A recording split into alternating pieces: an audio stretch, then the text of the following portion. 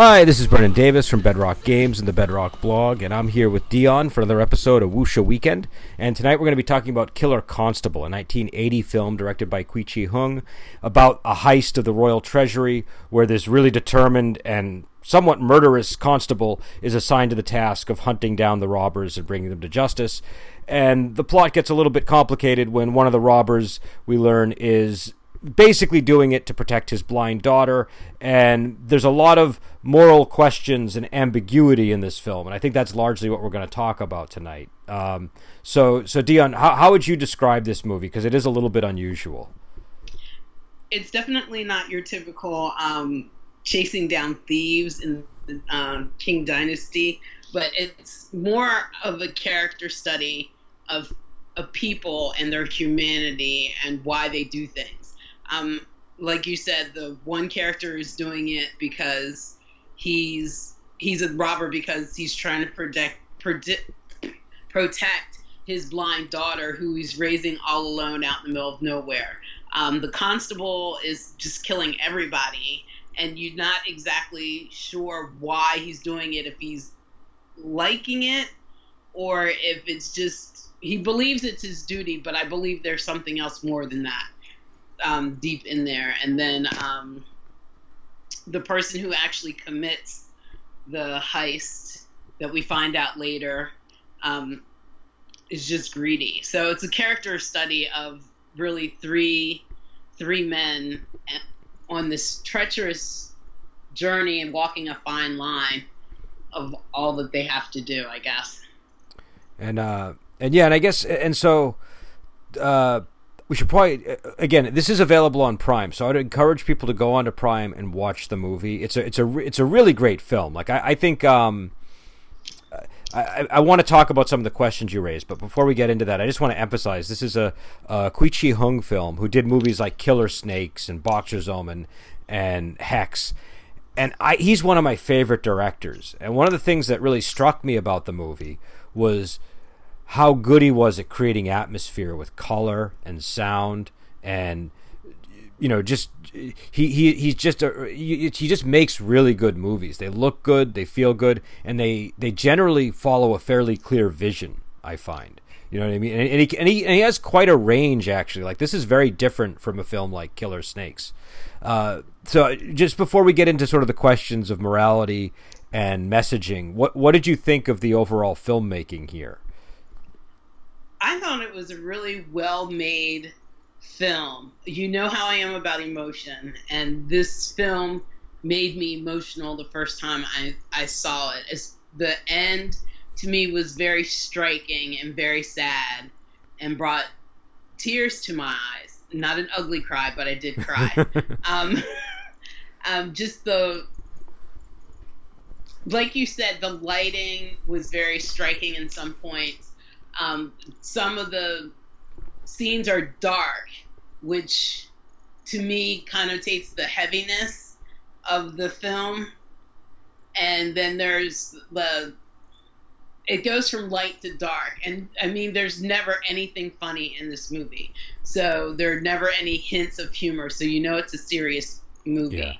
Yeah. And to me, that was fine. I enjoyed it from beginning to end.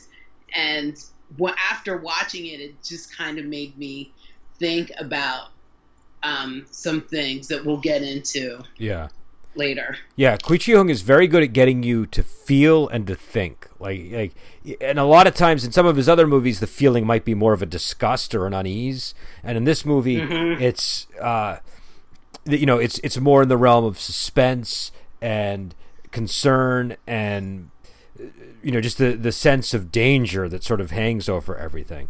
But there's and I think also one of the things that it does that's really great is it does a good job of really sort of setting up all of the different characters that you have to sort of think about and worry about throughout the movie. So you have the Chen Quan Tai character, the killer constable guy, but you also have his subordinates who are all pretty important. Like there's the guy who is basically on the verge of retirement, right? Who wants to go on one last, wants to go on one big venture with him, right? And so he basically is begging him to let him go, and he reluctantly allows him, which spoilers, if you haven't seen it, please watch it first. But he it doesn't turn out well for him in the end, though. It's a little bit ambiguous, like you were saying about things before. Like it's a bittersweet ending for that character, and similar for some of the other guys that go along with him. And so, and the same thing with the Gu Feng character, the bandit leader who has the blind daughter. The movie kind of pivots on that moment, right? Yes. Where you realize like, oh, this bandit is caring for his daughter, and it doesn't do the. I mean, it does make him sympathetic, but it doesn't make the whole movie about him being super sympathetic. You're still in the point of view of the killer constable, and that kind of matters for how things play out. And also, the blind daughter herself, and even the villainous official, at the end. There's, you get a real sense of character throughout the movie. Even guys like I forget the character's name, but there's a Jason Pipiao character. I think his name on the Hong Kong Movie Database, it's Fang something. Yeah, Fan Jin Peng or something. Even he sort of stands out. Do you know what I mean? He has like he's very memorable, and the wife and the husband early on that they interact with, the yes. wife that gets punched and then the husband gets killed, and the wife is played by the marvelous Teresa Ha Ping, who I think does a pretty good job here as well. But all these characters they really are memorable and they stand out. But yeah, so I don't know. Getting into the moral questions you raised. My first question is the killer constable a good guy? Yeah, that was gonna be my first talking point. I don't like him at the beginning of the movie, because I think the one character said it the best when he said that you kill,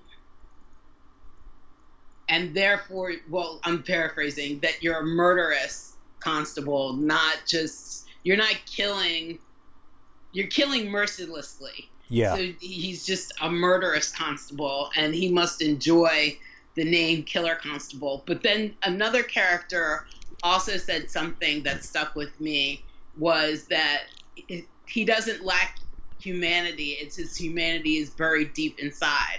Yeah. Because of the job that he has to have. He has to take care of all these men, bring them back home to their families. So, he has to deal with that. And he just doesn't take prisoners because it's safer that way. When you take someone or capture them and have to bring them back, then all that just leads to more bloodshed. It's better to kill them instead of drag them back. But yeah, he's really not a likable character. I would not call him a hero in any aspects of the word. He's a man doing his job who believes that his job is killing the bad guy, and that's it to me. He's not any kind of hero. No, and even when they describe his humanity, I think the phrasing the guy used was his humanity is like a sword buried deep inside the sheath or something. Like it was it was like a menace. It was kind of menacing the way he described it. But yeah, I don't think he is a good guy. I think he's the bad guy. I think, number one, he's a Manchu, right? And in these movies, the Manchus are generally the bad guys, right? And it's almost like the movie doesn't acknowledge that until the scene where he's in that house with the Gu Feng character, and he says, the reason when he asks why are you doing this, he says, because of you Manchus have made us do it, right? And right. So you Manchurians have made us do it. So I feel like what the movie is doing is it's putting us in the point of view of the corrupt official. Do you know what I mean? Because even though this guy isn't as corrupt as the guy at the end of the movie, he's not bad like that guy. He's still a lackey. Do you know what I mean? He's still somebody who's been following orders and has been ruthlessly killing, people that are, it seems by the end of the movie, resorting to banditry because they have to, because that's the circumstances that have been created by the Manchurian government, right? So I feel like what the movie is we're watching a bad guy become a good guy by the end of the movie. Do you know what I mean? Yeah, he's a bad guy on a path to redemption, but we never get to see the redemption fulfilled. Yeah, and that's the question I have. So, because at the end of in that scene in the house, he's surrounded by men who he thinks are the bandit leader's men, but it turns out it's actually the official that's tasked him with this originally, right? And that's when he realizes, oh, he's been betrayed, and that it's all just, you know, it's all because this official wanted to pocket all the money, so he's killing all of the he specifically had this guy go out because he knew this guy would kill all of the everybody, people, not bring them back. Yeah, and he was also hoping that the killer constable would be killed, so there'd be no evidence left over of any of his wrongdoing. He's a little bit like the Robert De Niro character in Goodfellas, who like goes around whacking all the people so he can keep all the money from the big heist. You know, it's a little bit like that. And another thing too is, remember that the killer constable collects all the money from each one of the bandits that he kills. So not only does he get to keep the large share that he was keeping, but the ultimate bad guy would have been able to collect everybody else's shares because he was bringing them back. Yeah, exactly. And so what I'm wondering about, though, is in that scene, that's when everything kind of really changes for the main character, where I think he goes from becoming a bad guy, or at least a member of this corrupted hierarchy that is, you know, pursuing good guys in the movie. Mm-hmm. And he realizes the Gu Feng character isn't that bad, that he's this is, you know, just a product of the situation that everybody is in. And it's a really clever scene. Gu Feng, the bandit leader, he says, look, this is my hideout where I always hide from the constables. There's an air vent. They only think one person is in here, so I'll let me die. They'll think it's you, and you can escape. And all I'm asking you to do is to protect my daughter. And so the next thing that happens is the killer constable shows up in town to kill the corrupt official who sent him off in the first place, really in like what looks like a really anger-filled revenge scene. And and again, there's a lot of spoilers here, but he attacks him in the streets. The fight goes all the way back into the official's courtroom, and it's a really well done scene. Like, I really like the way that you're feeling the frustration of the killer constable every time he's trying to hit this official, and one of the men leaps forward and blocks the attack. It's very interesting to me that the thing that's always thwarting him are loyal henchmen. Do you know what I mean? Just like I know that's always the case in these movies, but it just seemed to be particularly the case here. And I find it interesting because up until this point in the film, that's essentially what the killer constable was. You know, do you know what I mean? And so he's, you know, but eventually he wears down all the men. He kills all the men, and he's able to stab the official. But the official presses a button on the throne, and a bunch of spears, or I don't know what they are. They're like some kind of arrow spikes come from the ceiling. Yeah. And one unfortunately stabs the killer constable in the head. Yeah. And it's not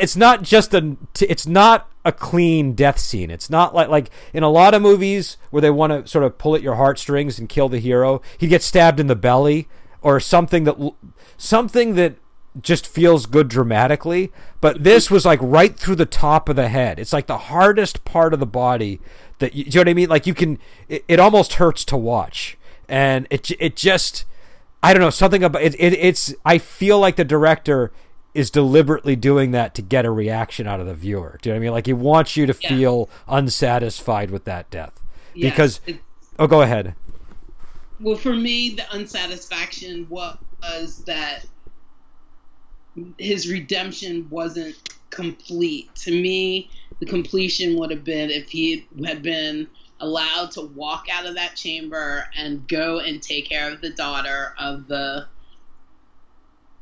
bandit like he had asked. Yeah. But he doesn't get to do that, and the poor girl is left all alone, blind, and how is she going to take care of herself? So, you know, the redemption to me is never really completely fulfilled, which made me angry. because we see her in the rain in that last scene, and that makes me cry. Yeah, and you really have a lot of sympathy for her by this point in the movie because she's such a nice character. She helped nurse the killer constable back to health. There's this great scene where the killer constable takes the bandit's horse from a battle, and he ends up back at the bandit's house, and the daughter thinks it's the father at first because there are bells on the horse to alert her, and when she realizes it's this other guy, she brings him inside and helps him, and then the father returns, and because she's blind, she can't see that they both have swords, that they both want to kill each other, and the way that they talk as if they're old friends, but there's this looming sort of, weird... You feel the tension in the room. Yeah, it's a really great scene. But because of all that, you really feel for her by that final scene. And I guess what I'm wondering is, on the one hand, I see that final scene, I'm like, well, it's karma. He sort of had to die to be redeemed. But then, like you say, he doesn't actually end up helping the daughter, which is what he... I don't know if he ever actually said he would do it, but it was at least implied that he would by going into that shaft. And so... so did he by going after this corrupt official in the end, was he just further committing down the path of evil?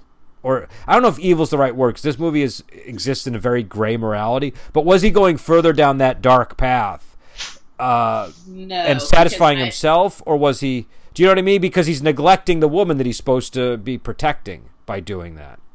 But I also think that as the constable, his ultimate charge is justice, and justice would not have been done if this evil or corrupt official had been allowed to get away with stealing the money. There probably was a better way to get around it, but because he's the killer constable, all he can see is in one straight line. I have to end him in order for it all to end. I would agree for you. Or sorry, not for you. I'd agree with you, except for the fact that at the beginning of the movie, we got that extended sequence with the Empress Dowager, right? And we see how comfortable she is living, and how corrupt the whole bureaucracy is. Do you know what I mean? Just like I feel like this is a movie where there's two worlds, the world of the Manchurians and the world of like the Han Chinese, right? And that woman exists inside the world of the Han Chinese. And when that robber tasks him with helping the daughter, he's kind of inviting him into that world. Do you know what I mean? And instead he continues in this world of the corrupt Manchurian government where, sure, he kills this guy, but what's going to happen next? It's not, he kills him, he dies, and now, obviously, just another corrupt official is going to fill his place, right? There's nothing is going to change as a result. Well, the gold would, I think... The gold was returned, yeah, but who gets the gold? The Empress Dowager, who was enjoying her lobster and, at the start of the movie, like... And I agree with you, but being okay. that his job is a constable and he's...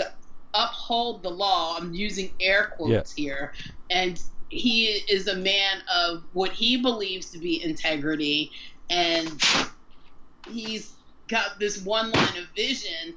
That's what his job is. Okay. Is to fulfill the justice by reclaiming the gold for the Emperor Dowager, who is his ultimate boss, and taking care of the corrupt official. Yes, another one would have been put in place, but if he had returned the gold to her, he might have been able to retire and then go on to help the daughter and then leave the world of the Manchus and enter into the world of the Han. He might have been rewarded substantially for returning the gold and would have allowed him to take better care of this daughter. But we never get to know because he dies. Yes. So I just think that there are so many what ifs that are left at the end. And I think, I don't know, I wouldn't have liked the movie better, but another option would have been if he had escaped through the vent and just taken the daughter and moved on with his life and just left that whole world behind in the first place. Yeah, that's kind of the ending that you want, but I guess it is the less dramatically interesting ending, right? Like that's the ending that I wanted too. Yeah. No, but what's so interesting about this movie is I feel like what you're saying and what I'm saying are both very plausible. Do you know what I mean? Like it's very, different people will watch this movie and some of them will agree with you, some of them will agree with me, some of them will probably have completely different reactions. He's really good at just not like you get enough to feel like the director is giving you some kind of, like, he has some kind of conclusion in his mind. Right. But everything is plausible enough that it really could kind of go in any number of directions. And that's why I say this really feels like a morally gray universe that the characters are inhabiting. And it's not just when you first watch the movie, you feel like, ooh, it's kind of like an exploitative, he's a badass killer constable, like sort of like a Dirty Harry type character or something. But the more you watch it, the more you realize there's like deep layers to this movie, because it's rewarding the more and more I see it. I have more and more questions, and I say, oh, the last time I was thinking this, but this time I'm starting to think this other way about the movie. Do you know what I mean? I'm starting to reevaluate it. So I think it's one of the, I don't know, it's kind of unique in that way. There's not this is a movie that I find myself constantly going back to in my head thinking about, just because I'm like, well, what was the right answer to what the guy was doing at that moment? Like, what was, oh, go ahead. Well, I think the director's intention is not to have a right answer, because the world really doesn't have a right answer. The world is morally gray, and therefore his movie was morally gray. I just think that I'm like you. Every time I watch it, I get a different thought in my head, and I go on a completely different tangent with what my what ifs would have been. But there is no right and wrong in this. Just like there was no hero and villain. Everybody was in their own way. Well, I was going to say that maybe some of his constable underlings were more of the innocent variety than, not necessarily heroes, but definitely more of the innocent type. But well, there was one guy, like you said, who was saying, I don't believe in killing innocent people, but then we do see what happens to him. Right. He really gets it. Not from the killer constable. Killer constable, spoilers again, performs a mercy killing on him. But and then the other guy, the older one, who I think is also one of the more likable members of the group, he gets poisoned by the Jason Pipiao character. So, which that scene is probably one of the best duels in wuxia film history. That is a classic wuxia, standoff scene. And I love how it starts in that little inn that's. And you know what? That scene also is a strong indicator of the morality I was talking about before, because remember, they go into that inn, and I know I'm going on a tangent here, but they go into that inn, and he asks them, in all these movies they say, give us wine and beef or whatever, right? And they always bring out these dishes that make you hungry when you see them. And in this inn, he's like, oh no, we don't have any beef. It's terrible in this world now. There's no money. There's no, where are we going to get beef? The world's in chaos. Where are we going to find beef and wine? Thank you. Yeah. So what do they have? They have toasted bread. Like, that's the last thing you want in a wuxia inn is toasted bread, right? You want these, terrific noodle dishes with beef, or you want, steamed buns with minced beef in them, or, you want these very savory looking meals. And so I feel like the Jason Pipiao character had this knowing look on his face the whole time. And maybe that knowing look had to do with the fact that he knew that the constable was on the wrong side of good in the situation. Do you know what I mean? Possibly. But again, side point, so I'm sorry, what brought us to that point? Because I know I went on a tangent. I want to return to what you were saying. Oh, that the movie was morally gray because the world is morally gray, and there really isn't a right or wrong answer to any of our questions. And based on our experiences, I think, too, we also bring that in when we're watching movies. So we're all going to look at it differently. Yeah, that definitely goes without saying. And I do think it's one of these movies where, this director, I think he does a very good job of taking characters that normally wouldn't be the protagonist, that would maybe normally be an antagonist of some kind, and turning them into the protagonist. You know what I mean? Like in the movie The Killer Snakes, that character is really unlikable when you break it down and think about it. He has sympathetic elements, but he does a lot of horrible things. And what he's good at is doing these character studies where it's like, okay, this character is fairly imperfect, but we're going to focus on him and we're going to learn more about him. And that's not something that you I feel like you don't get a lot of that in wuxia. Wuxia tends to have more stark contrasts in in the way characters operate, and so he's very good at committing to focusing on the non-protagonist character and getting a lot out of it. Do you know what I mean? Like even think of the movie Hex, right? That movie Hex, was anybody likable in that film? I didn't watch it. I thought you were in on the Hex one that we did. No, I didn't. I did Black Magic with you guys. I didn't. I refused to do Hex. Okay, all right. Well, if you had seen Hex, none of the characters are particularly likable. They're interesting but not likable, and so and even characters that at first appear sympathetic and likable are totally not likable once you learn more about them, right? So I don't know. It's I would say this is kind of a character study. I think this movie definitely. Even the constables posse, I guess you would call them. They're very interesting. I like when they set out on their journey and they're joking about the one guy's wife, about how she made the boots for him to keep his feet warm so he didn't get sick. Isn't he the one who ends up poisoned? Yeah, that is the one. And then they were talking about, well, did she make you a pee bottle? Yeah.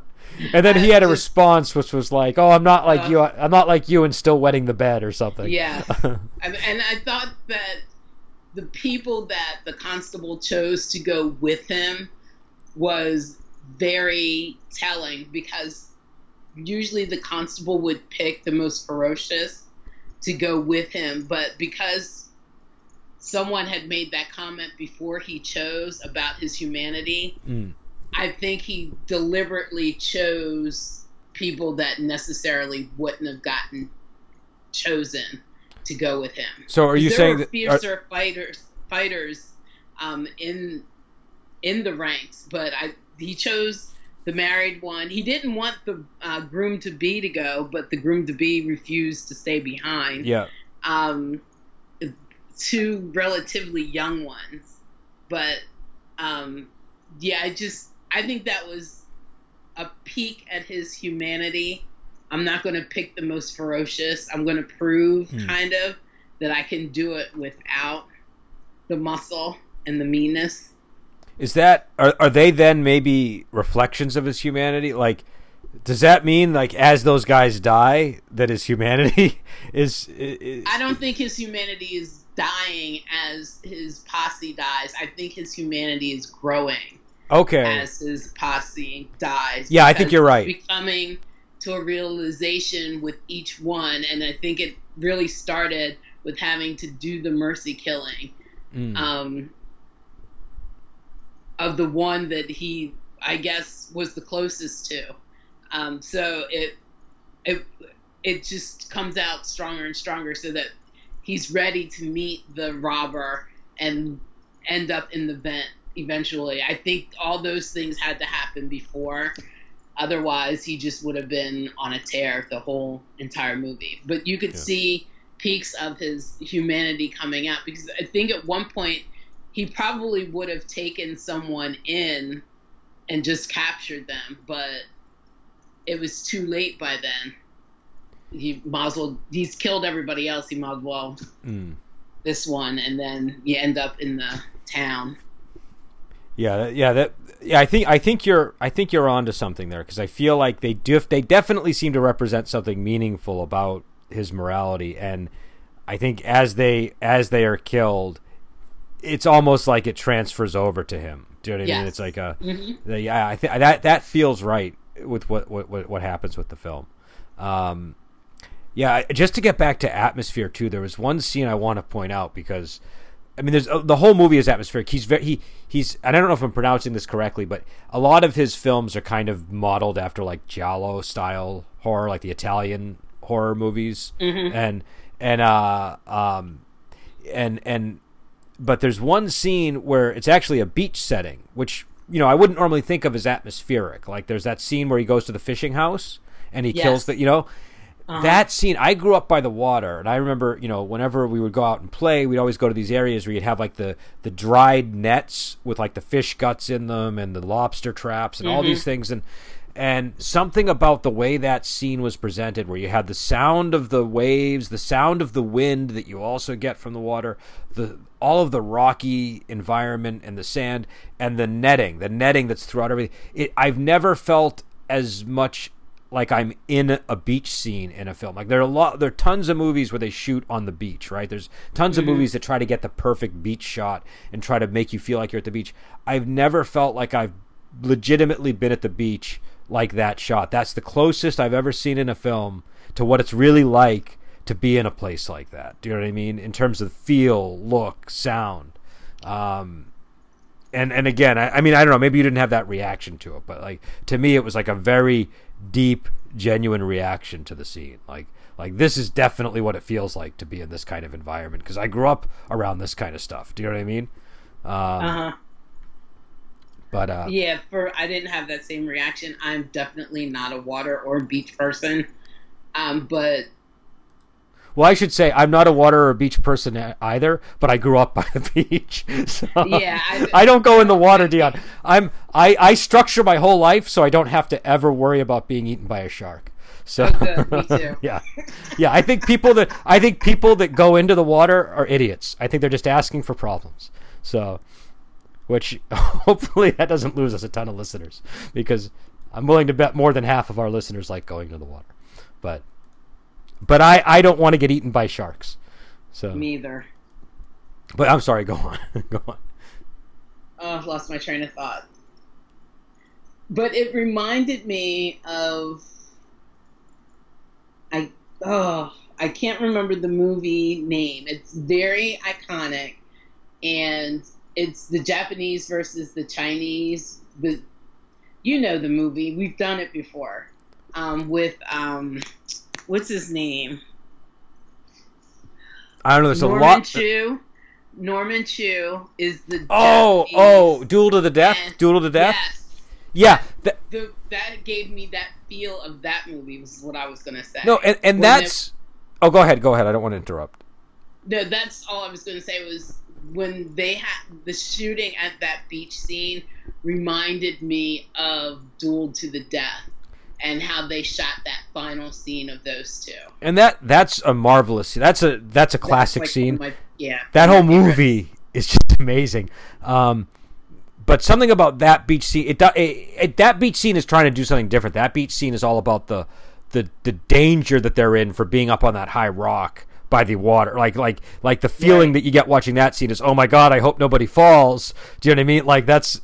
But I feel like this scene, while the action in the scene was great, I love the action throughout the movie, it wasn't really the point. I feel like he was trying to make you feel like you were really in that house. Do you know what I mean? Like it was, I don't know, I just got a different vibe from the scene. But I agree with you. It definitely reminded me of that scene. Like that was definitely one of the scenes that popped into my head when that happened. And yeah, so I don't know, is there anything else in the movie that I'm overlooking that you wanted to talk about, or anything that we haven't discussed yet that we should?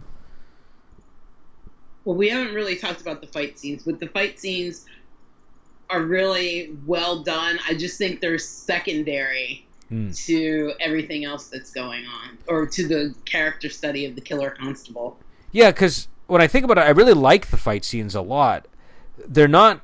I feel like they're not all done in the traditional way. I feel like they're...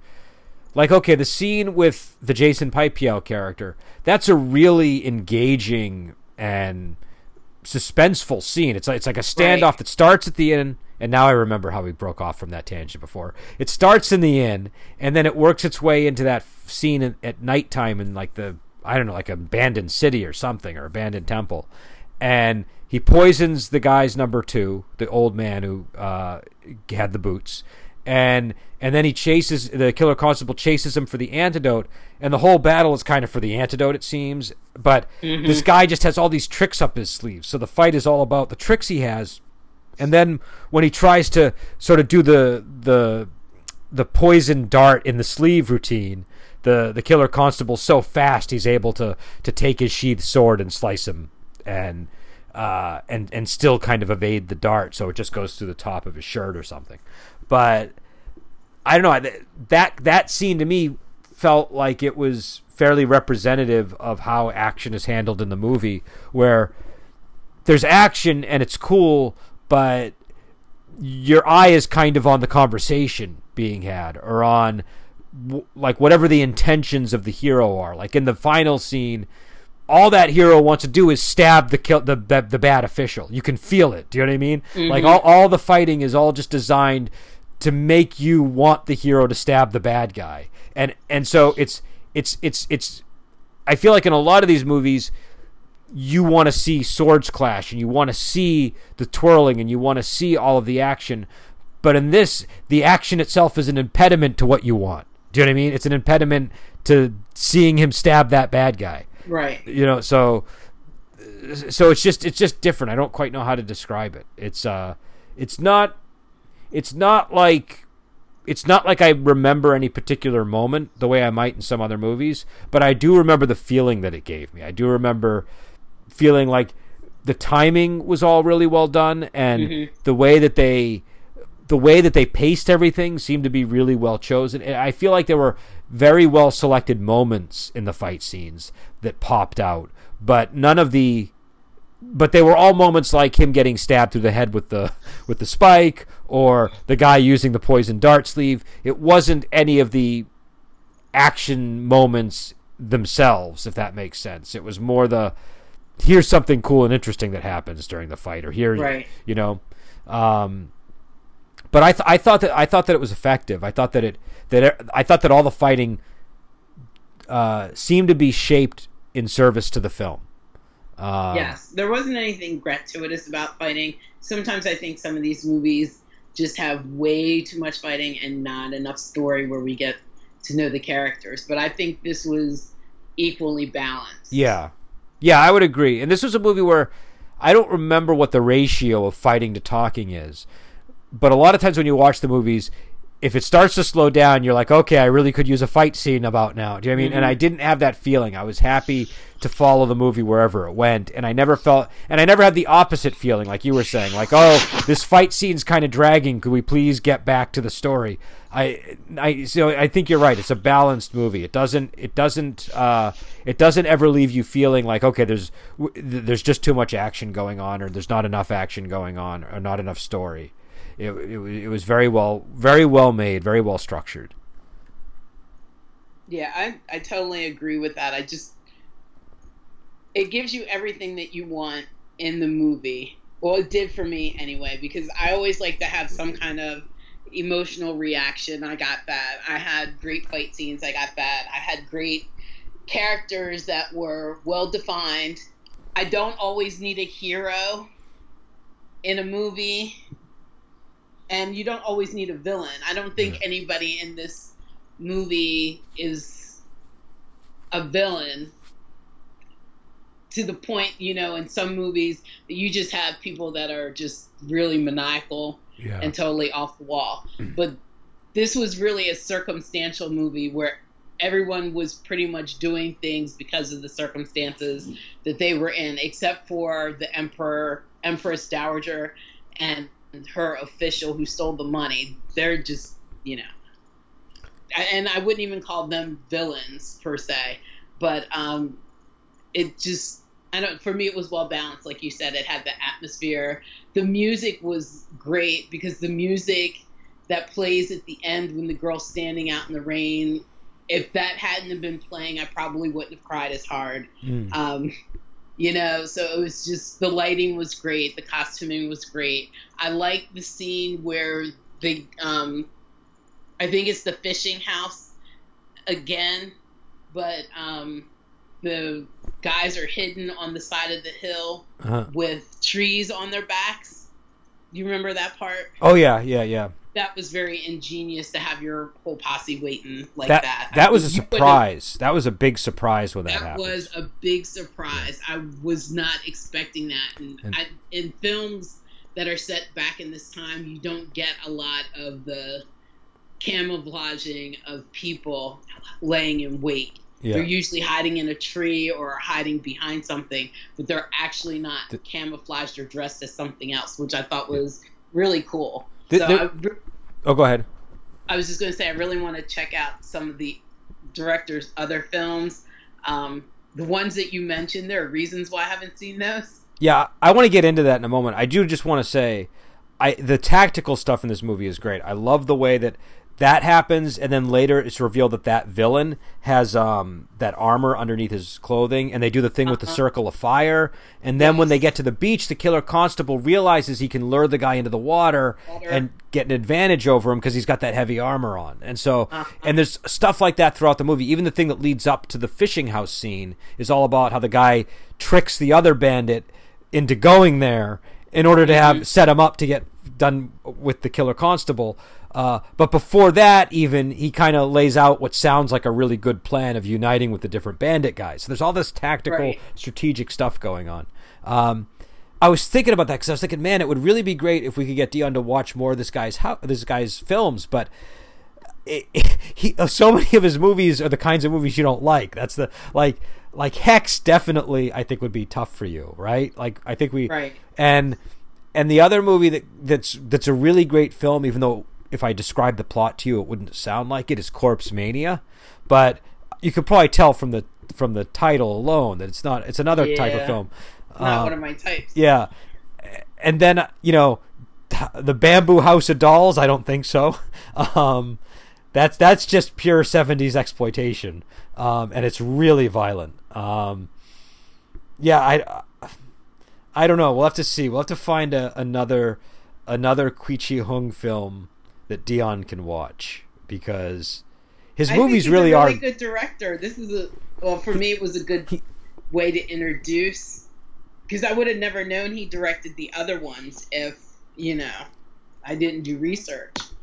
He's a really good director who just happens to make 70s exploitation movies. Do you know what I mean? Like that's you kind of have to take the exploitation and the gruesome elements of the movies with most. This is one of his more palatable films. Do you know what I mean?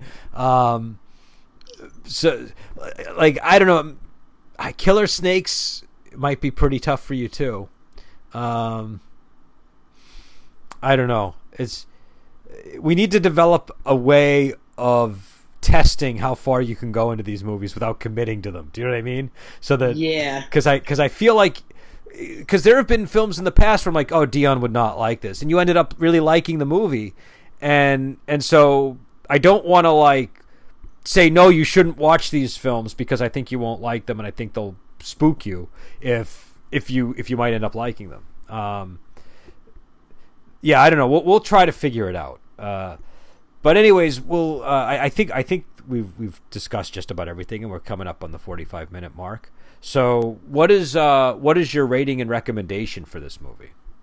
My rating is a solid 4. I really enjoy this movie. I think I've seen it 5 times, and it just gets me to thinking every time. There's nothing I can say that's bad about this movie. It's a really fantastic movie, and if you're a Chen Kwon-tai fan, I think it's good to see him in different lights. He's usually a hero, but not in this one. Yeah, and his acting in this I thought was really good. I thought he did an excellent actor. Yeah, I thought that he did a lot of cool things with just visually with his eyes and stuff. Like the scene when after the speech about his humanity being like a sword, you kind of see that speech reflected in his eyes after he does the mercy killing. Do you know what I mean? And so, so I would give it a solid 4 as well. I would say solid 4. I'm a little bit tempted to give it a personal 5, but I feel like I know if I gave it a 5 and people saw it, it wouldn't measure up to a 5. Do you know what I mean? Like, people would be like, I don't know if this is a 5. Do you know what I mean? Like, I feel you're gonna have that problem anytime you do a movie. You are, my but personal 5s, no one thinks is a 5. So yeah. No, I know that, but I feel like with this movie in particular, there's something about it that it doesn't quite hit the 5 mark for most people, I think. So I'm going to go with a 4. Do you know what I mean? But I think it's a 5. You know what? Screw that. I'll give it a 5. I'm going to give it a 5. Go for it, Brendan. Yeah, I'll give it a 5. And no more fence sitting on this 5 here.